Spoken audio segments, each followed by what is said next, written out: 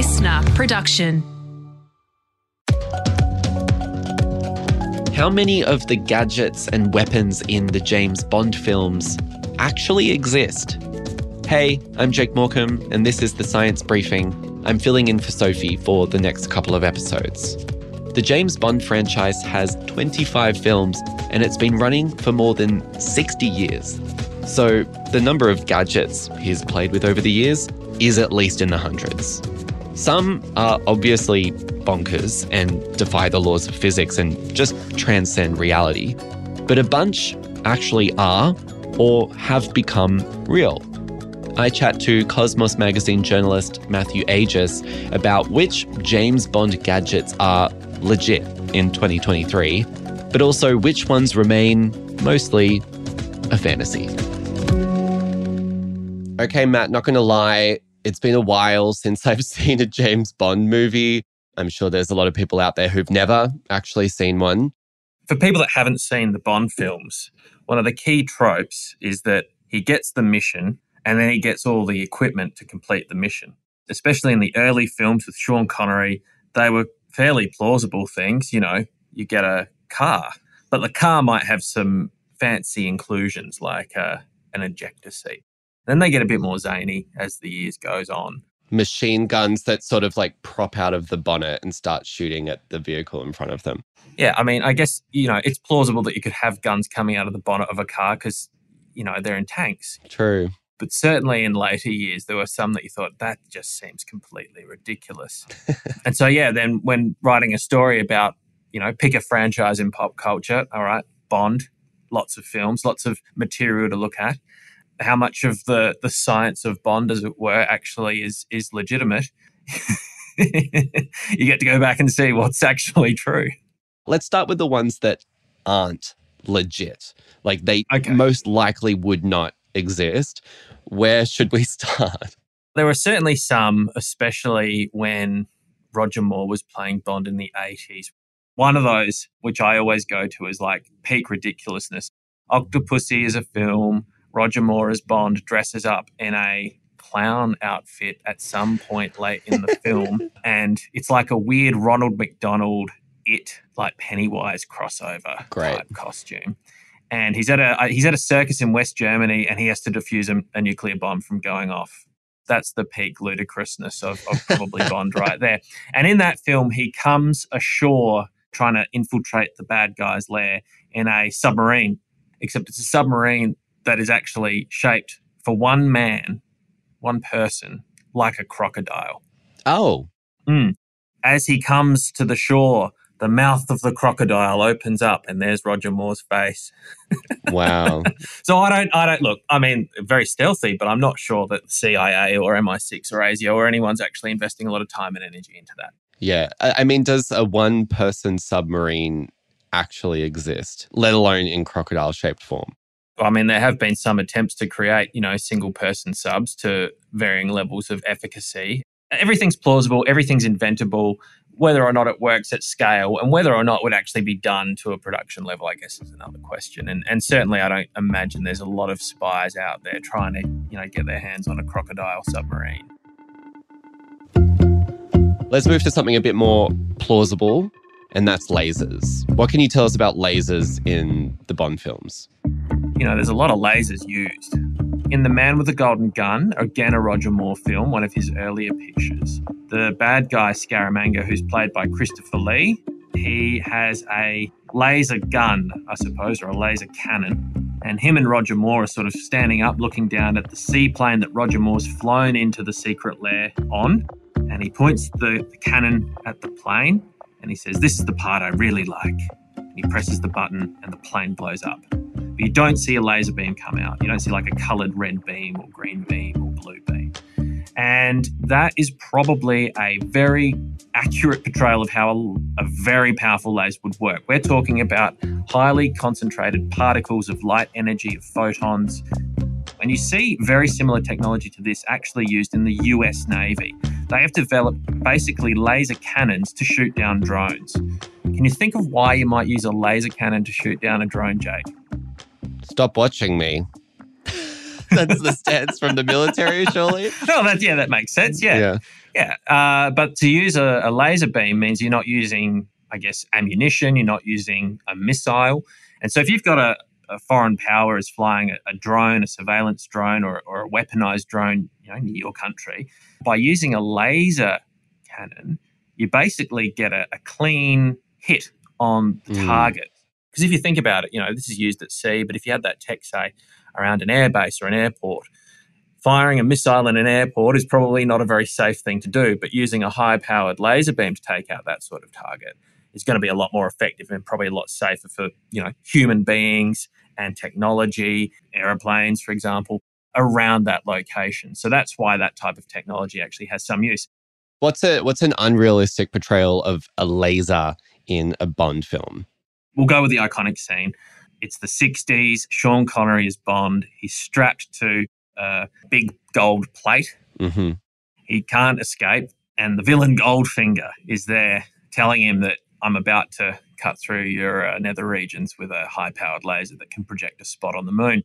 You see a bright red laser being directed into the block of gold. The fact that you can see a bright red laser is probably not a very accurate thing. You shouldn't really be able to see a coloured laser with just that red wavelength of light doing that sort of damage. And indeed, certainly put in post-production visual effects. And my understanding is that the crew were actually sort of below the block of gold with like a welding gun. Using that to actually create the cutting effect. So probably not a particularly, ultimately realistic portrayal, but, iconic scene. So you sort of suspend your belief for a second there. But that being said, lasers today actually cut through metal. Yes, they can. And they do. And, there are institutes across Australia of physicists who work in this field to develop the sort of technology, some of it with military applications, some of it with industrial applications, where it can cut through metal. We also see it in medicine. If you think of surgery that someone might have to reattach a retina in their eye, they will use very powerful laser technology to cut human tissue to make it right for reconnection in this case, and in other forms of surgery as well. So the portrayal of lasers sort of dances the legit, not so legit line. There are a bunch of gadgets, though, that probably could exist today. One of them being a fingerprint scanner. Yeah, so fingerprint scanners in a Brosnan film, Tomorrow Never Dies, he's got a phone which can be used to scan fingerprint readers to get the fingerprint off of the fingerprint reader and then display it and then show it back to the fingerprint reader. So this is how he breaks into secure areas in the film. But we see this anyway in mobile phones today to unlock the phone. So it's that use of biometric information. So biometrics being unique, personalized identifiers that only you as a human being possess. Fingerprint readers, there's varying levels of preciseness, accuracy, and power to them. But in general, they're designed to take an image of, say, your fingerprint or your thumbprint. And when you say using like a fingerprint scanner on your phone, for example, you have an iPhone and then you're using your thumbprint to then be able to unlock your phone. It's the thing that you do to press down and down and down until it reads what your fingerprint is. Yeah, and so I guess if you keep pressing down and down and down, maybe the technology isn't so precise or there's a margin for error there, and that might be why it doesn't unlock. And we also see the use of, if we're talking about biometrics, the use of those unique identifiers, there are retina scans that now exist.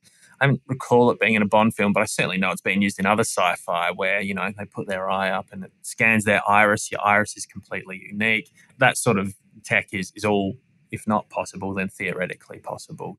Funny how we've gone from sort of like abstract technology in a Bond film to something that is pretty benign by today's standards, opening an iPhone with your fingerprint. One other gadget that I think we should talk about, and it's surprising to me that this is relatively legit, are cars, and namely invisible cars. Yeah. When I was talking about how it sort of got a bit ludicrous and unbelievable, literally unbelievable, was sort of in the early 2000s in Pierce Brosnan's last film, Die Another Day.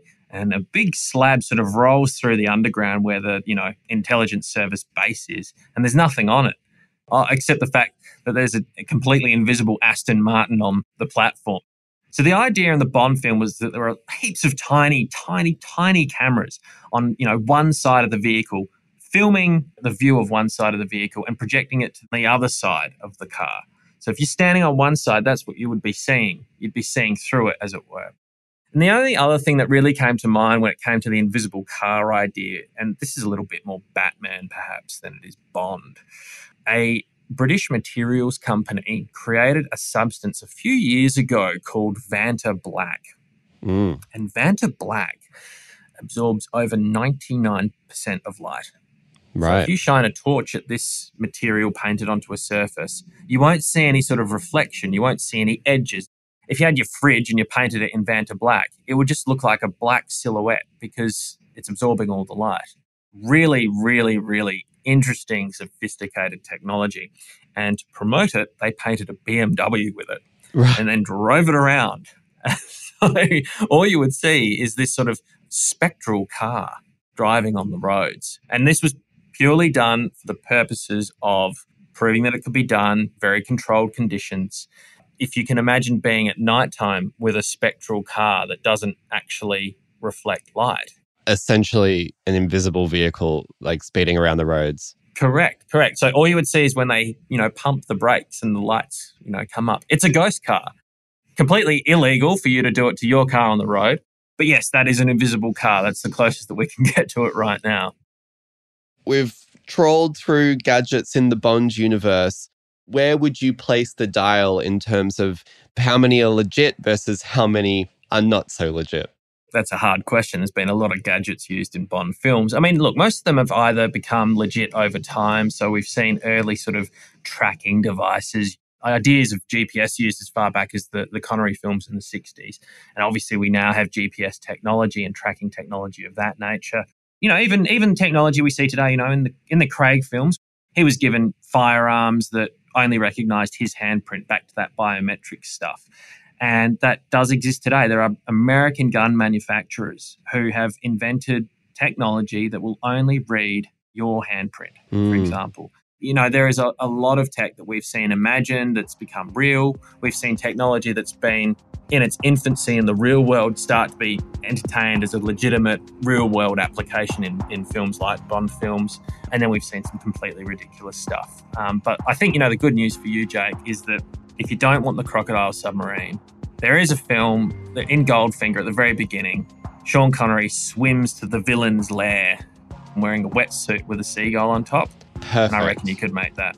Yourself. Look, I think it's pretty presumptuous to say that I don't want the crocodile submarine, but if that's not legit, I will take the seagull.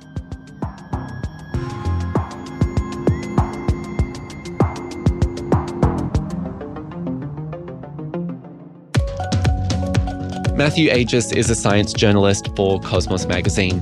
You can read more of Matt's reporting by heading to cosmosmagazine.com. And hey, if you like the show, don't forget to subscribe. You can download the Listener app to listen for free or catch us wherever you get your podcasts. The Science Briefing is produced by Listener and the Royal Institution of Australia. Mixing in this episode was done by Dave Stein. I'm Jake Morecambe, and I'll catch you next time.